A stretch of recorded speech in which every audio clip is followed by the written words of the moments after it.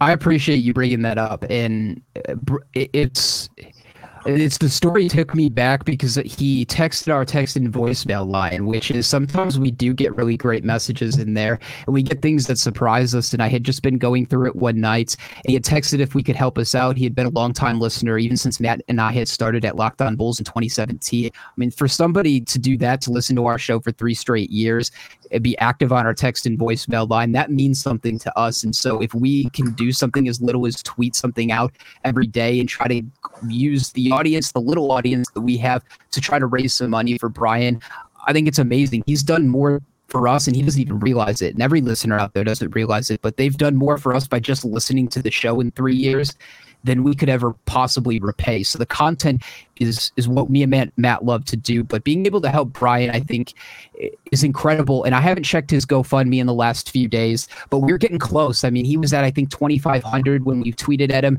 We're now over, I think, 5,000.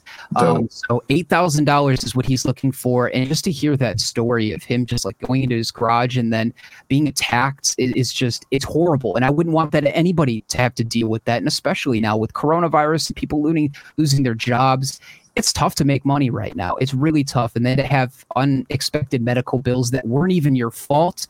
I mean, I'm going to try to do the best, and I'm hoping that our Locked On Bulls listeners will help out as well to try to get him to that goal so he doesn't have to worry about that, especially starting a new year. You don't want to start a new year in a hole. And the last time I talked to him about a couple of weeks ago, he was still in the hospital too. So I'm like, man, this guy can't even do anything to help himself before getting out of the hospital. So anything that we can outside of just distracting him has been great. So again, he's got his story from WGN TV that we keep tweeting out as well if you want to learn more about the specifics of the story, and then his GoFundMe page as well. So we're going to continue to promote that. But I'm glad you brought that up